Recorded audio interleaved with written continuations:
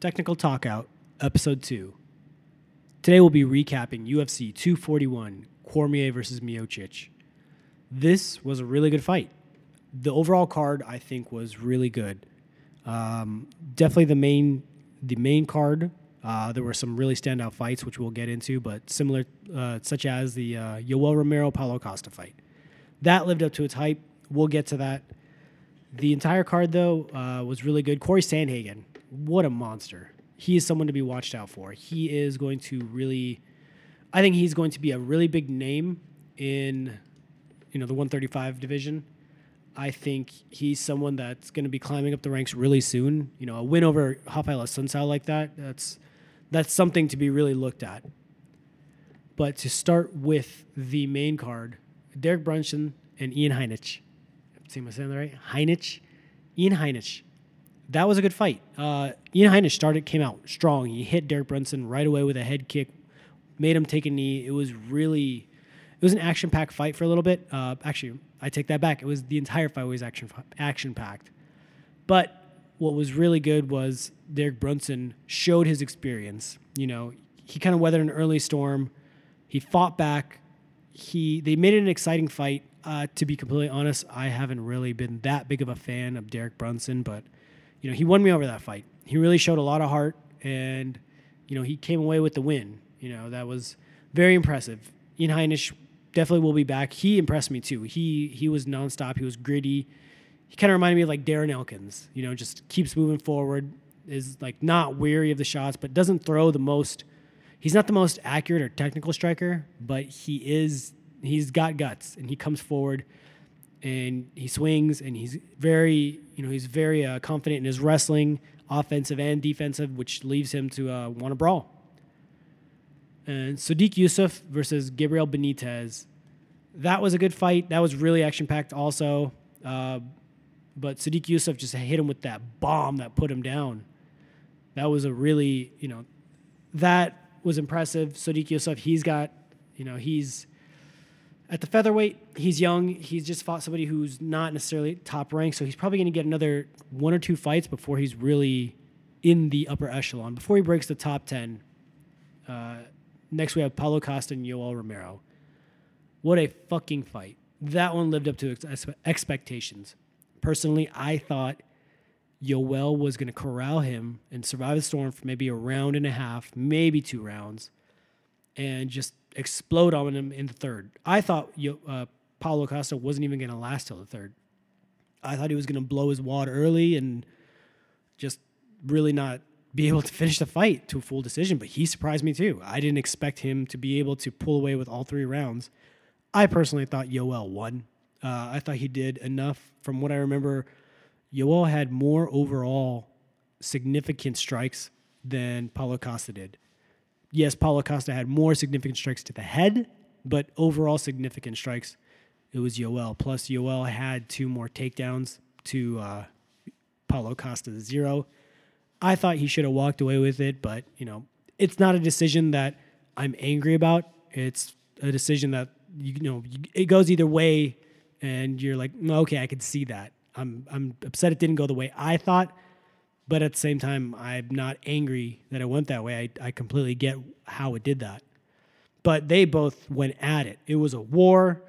They put on the show. There was no stopping there. Yoel was doing his normal routine of be very slow, kind of slow the pace by slowing himself down. He slows himself down, he slows his opponent down, and then he explodes on him.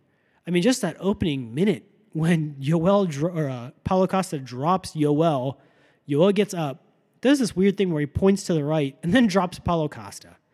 That was, from that moment on, you knew it was going to be a good fight.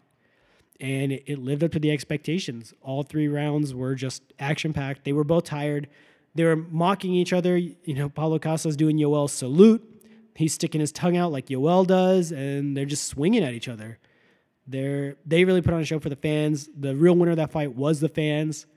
And I really think Paulo, he's already a big star, but I think he's going to be a bigger one now. And Yoel, he's not going anywhere. I think that fight didn't say anything about to his age or anything. It was just, he just got the bad end of a decision, but it was a fight that was just amazing. Both of them really put on an amazing show. Now, the next fight would be Nate Diaz and Anthony Pettis. I was very skeptical about Nate Diaz even making it to this fight. I thought at some point a few weeks out, Nate Diaz would get in a dispute and pull out, or Nate Diaz would, just kind of quit. Something. I don't know. I didn't expect Nate Diaz to even make it to fight night, but I was surprised when he showed up, and I was surprised at the performance I got. Nate Diaz came out there. He started slow. He kind of was he looked tentative. Like Pettis was in there, and I think it was in the first few minutes, Pettis wobbled him twice. He hit him with 2 right hands. That made it look like if he hit him with a few more, he was going down. And I was really expecting Pettis to throw a lot more body kicks and really just kind of open up, use his kicks to negate Nate's length. I thought that would have been the plan, but I know he was very confident in his hands. I know he has power. We saw it when he knocked out Wonder Boy off that Superman punch, or it was the off the cage, kind of a Superman variation punch. Whatever it was, he has power in his hands. He's not gun shy either. And Nate is Nate. It took him a little while, but he picked right back up where he started. And after Pettis hit him with that low kick that hurt his ankle, it looked like it broke his ankle. Whatever it was swollen. But after that, it became Diaz's show. Diaz just comes forward like he always does, takes hits, throws those 1-2s. They jab. Then he throws a 1-2. That's how they do it. It's not just like a 1-2. It's a 1-2. It's the right hand right after the left hand. And that's exactly how he clipped Conor in their first fight and wobbled him. He does it to everybody. When he's throwing those straight punches, one right after the other, they're accurate and they're deadly, and he's long. And Pettis was on the receiving end of that for that fight. I thought the outcome was going to be different on that one. I was a little bit jaded. I thought Diaz, takes 3 years off, hasn't had a win since his Conor win over in 2016. Thinks he called the shot, thinks he is the money fight, and, he proved me wrong. He did amazing, came back, after those first few minutes, didn't miss a step, and just really kind of put it on Pettis, And I was actually very impressed with Pettis' ground game. I know they were saying that Pettis would not defend takedowns because he's very confident in his ground game, but I was sure if it went to the ground, Diaz was going to smother him some way. And at points, it looked like he was going to. It looked like he was going for an armbar. He was going for triangles. He went for the omoplata. He really attacked Pettis more on the ground than more Pettis attacked him. Pettis was just kind of trying to be more defensive than offensive. And I think Diaz just kind of stifled him. He smashed his hips and really just didn't let him play his game off his back. And Pettis, you could see that. He did a great job. Every time Diaz had his back, Pettis was able to spin around to guard. And that was very impressive considering when Diaz gets a dominant position on somebody, he doesn't necessarily lose it. He doesn't give it up. He usually finishes at that point, whether it's strikes or submission. But both guys really showed an awesome, showing.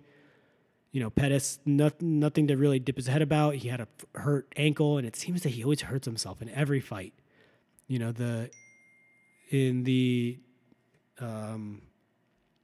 blanking. In the Poirier fight, he hurts his rib. In the Tony Ferguson fight, he breaks his hand. This fight, he gets that busted up ankle, and it's unfortunate that kind of hinders his performance. It doesn't make him necessarily quit, but it does stop the action at some point. Now we move on to the heavyweight main event. We had Daniel Cormier versus Stipe Miocic for the second time. The first fight ended with that quick flash knockout. The first fight was kind of, I wouldn't say even, but it was more even. They were both kind of just like doing their thing in that first fight before DC hit him with that punch from the clinch and just knocked his lights out. And, that fight with DC didn't come too much after that fight with Ngannou, where he just took bombs. So he took all those Ngannou punches, lived, and then he went to fight DC, and DC cracked him. And I think the biggest part of why he got hurt was the fact that he didn't see it coming. He didn't think DC was going to be throwing a punch from the inside like that. He didn't think DC was going to be knocking him out. And that's just exactly what happened. So he wasn't bracing for it. And also, he just came off the heels of that win over at Francis Ngannou, where it was just an absolute war between the two of them. And Ngannou was hitting him with big shots. But here he goes into this fight. Stipe Miocic, the first three rounds, all was a Daniel Cormier. It was obvious. Daniel Cormier, he took him down. He got on top of him. Stipe couldn't get back up. That should have been more part of the DC's plan of, look, I can get him down and he can't get back up. I can keep him down. But that's not what happened. Daniel Cormier came at him with this kind of weird, I'm going to grab your wrists and hold your wrist, and I'm going to sneak on the inside of your wrist and hit you with a jab or a shot like that. And it worked out all 3 rounds. It was doing great. He was landing big shots on Stipe, but at that point, the thing that makes Stipe a real champion is he made an adjustment. In that 4th round, he started going to the body. And a big testament, a big feather in the hat of Stipe is he took Daniel Cormier down in that fight. That was pretty impressive too. Daniel Cormier was tired, and Stipe is a big guy, but he was able to get Daniel Cormier to the ground. But the big testament, or the big outing, was he hit him with those body shots. He made adjustments. Something he wasn't throwing the first 3 rounds. Didn't look like he was going to really throw them at all, but he landed the first one, and DC ate it and wore it well. Then he kept going with them, and DC just didn't look like he didn't know how to react to him. He didn't want to drop his hands because he was worried about the big shot coming up top, so he kept eating those shots to the body, and eventually he couldn't take it anymore. He had one that made him wince, and once he did that, Stipe knew he had him. He hit him with the body shot. DC dropped his elbow, and then Stipe went in for the kill, and that was just amazing. He hit him with some big shots. Kudos to DC for really putting up a fight and winning 3 rounds before Stipe made that adjustment, and Stipe really came in and just kind of showed why people are calling him the greatest heavyweight fighter of all time. And to do that to DC, no less. The guy has only lost to John Jones other than Stipe. Before that fight, it's only John Jones. He's undefeated at heavyweight, and he was looking like a killer. Just kind of really battering everybody. Anthony Johnson, Gus, Volkan Ozdemir whooped him. And then Derek Lewis, he didn't look like he could be beat except by John Jones. And then Stipe comes in, gets his butt kicked for 3 rounds. And you're like, okay, this is either going to cruise to a decision where DC is going to pummel Stipe or he's going to eventually stop him. But, Stipe made the change. He found the opening and he really took it, and that won him the fight. That was very smart of him. And, he ate a lot of big shots in that fight too. They both did. And that was a very impressive showing by Stipe Miocic to go in there against Daniel Cormier, a guy who starched him in the first round, the last fight, and then to take those same shots and wear them nicely. Had no problem. Walked forward, just really fought him. He wasn't scared of him, and then he made the adjustment in the 4th round with the body shots, took it to him, and then stopped him there. I feel like Herb Dean could have stepped in a few punches earlier. He really kind of let DC, once DC fell to the ground and he was laying on his own leg, I would have jumped in right there, but I'm not. Hindsight's 20/20. It's easy to also judge from where I am. Herb Dean's adrenaline's going and he's watching the fight, hoping that he's not going to make too early of a stoppage where people are going to get upset, and he's not going to make too late of a stoppage where fighters are going to get hurt. But it went on a little bit longer, a few more punches than I thought it should have gone. Now, for potential matchups, let's do the big 3. I think Paulo Costa fights maybe Kelvin Gastelum. I know people are saying Till and Gastelum are going to go out at 185, but Gastelum's coming off of a title, contention, a title fight loss to Israel Adesanya for the interim.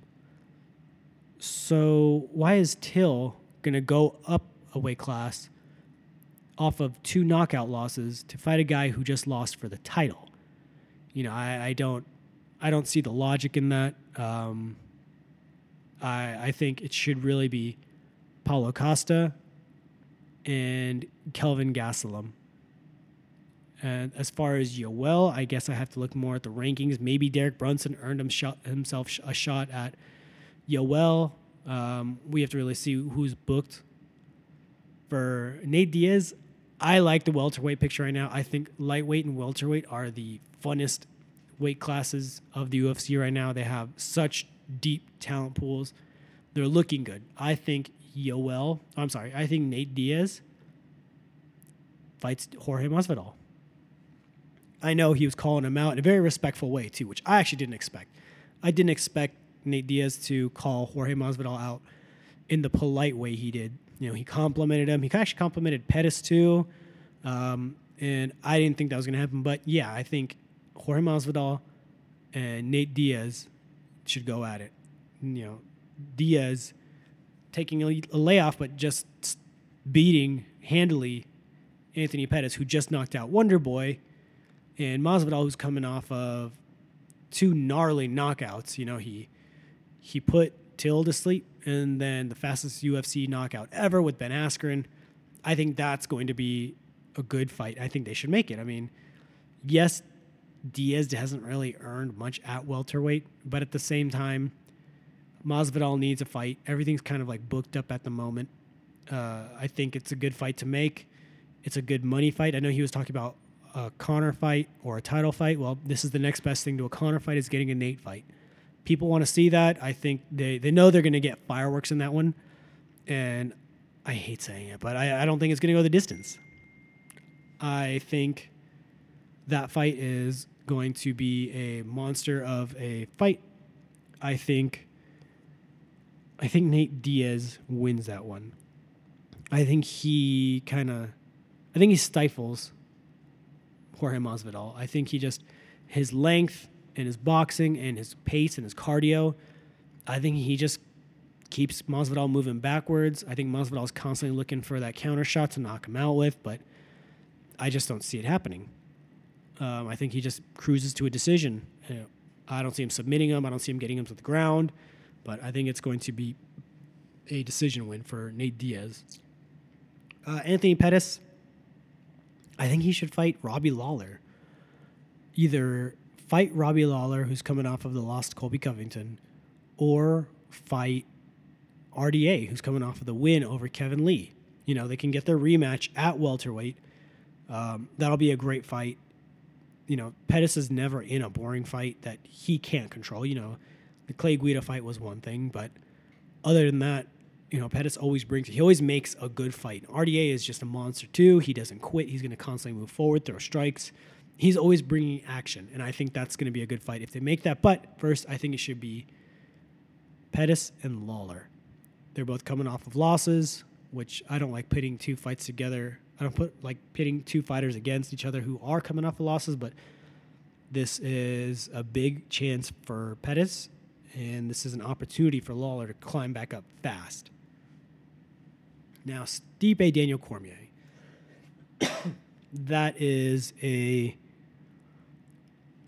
So Stipe is now the champion again. He's kind of cleaned out the entire heavyweight division now. Alistair Overeem knocked him out. JDS knocked him out. Francis Ngannou beat him. The only other person that really he hasn't kind of beaten is Derek Lewis. And I personally think Derek Lewis is a Walmart version of Francis Ngannou. He's big. He has nasty power, but he just doesn't throw with the same speed. He doesn't throw with the same technique or accuracy. He's just Homer Simpson's people, And I don't think he really poses a threat to Stipe anywhere, but at the same time, on any given night, any fighter can win. But making educated guesses, I don't think he has anything for Stipe. Daniel Cormier, I honestly think if he's not going to get a third John Jones fight, which is more for just entertainment purposes and legacy at this point, I think he should just retire. I mean, what does he have to prove? He's held the light heavyweight belt. He's held the heavyweight belt. He was the only fighter to ever hold two belts and defend both belts at the same time. He didn't defend the light heavyweight title while he had just gotten the heavyweight title, but at the same time he was holding it while he defended the heavyweight title. And he's made light heavyweight title defenses. I think I honestly think at that night he should have taken his gloves off, put him in the center of the ring, and just kind of looked at everyone and said, call me if you need me. Put him down and walk away. You know, he doesn't have anything to prove. He doesn't really need to come back and win. He's going to go down as a Hall of Famer. It's a given. I know he's just chasing the dragon with John Jones. He just wants to get that win over him so badly. And I think he thought his best shot, and I honestly think it was too, was at heavyweight. I think the big weight difference in the weight cut affected how Daniel Cormier fought. And I think at heavyweight, he's got more power. He's stronger. He's not drained out. He's a lot. I think he's a more complete fighter at heavyweight than he was at light heavyweight. We didn't get too much showing out of Daniel Cormier in the heavyweight division in the UFC, but we didn't need to see it. We knew that he was just that much of a monster that it would have been fine. But I think he should just retire. I don't think Daniel Cormier should continue to fight. He doesn't need to. He's got legacy. He's got everything. He just has 2 losses to John Jones. Suck it up. John Jones is probably going to go down as the greatest fighter of all time. He's just, there's scandals around him and the whole picogram thing, but all that aside, like, John Jones is just fucking phenomenal. And I don't care to say that, but he is. I just think John Jones is going down as the greatest fighter to ever walk this planet, or at least the greatest fighter to have ever lived as so far, but I don't think Daniel Cormier needs to fight him anymore. Whatever, just chalk up the losses, say, fuck it.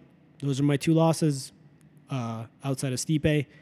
Whatever. I did everything else I could. And that's what I think Daniel Cormier needs to be doing, is focusing on ventures outside of fighting now.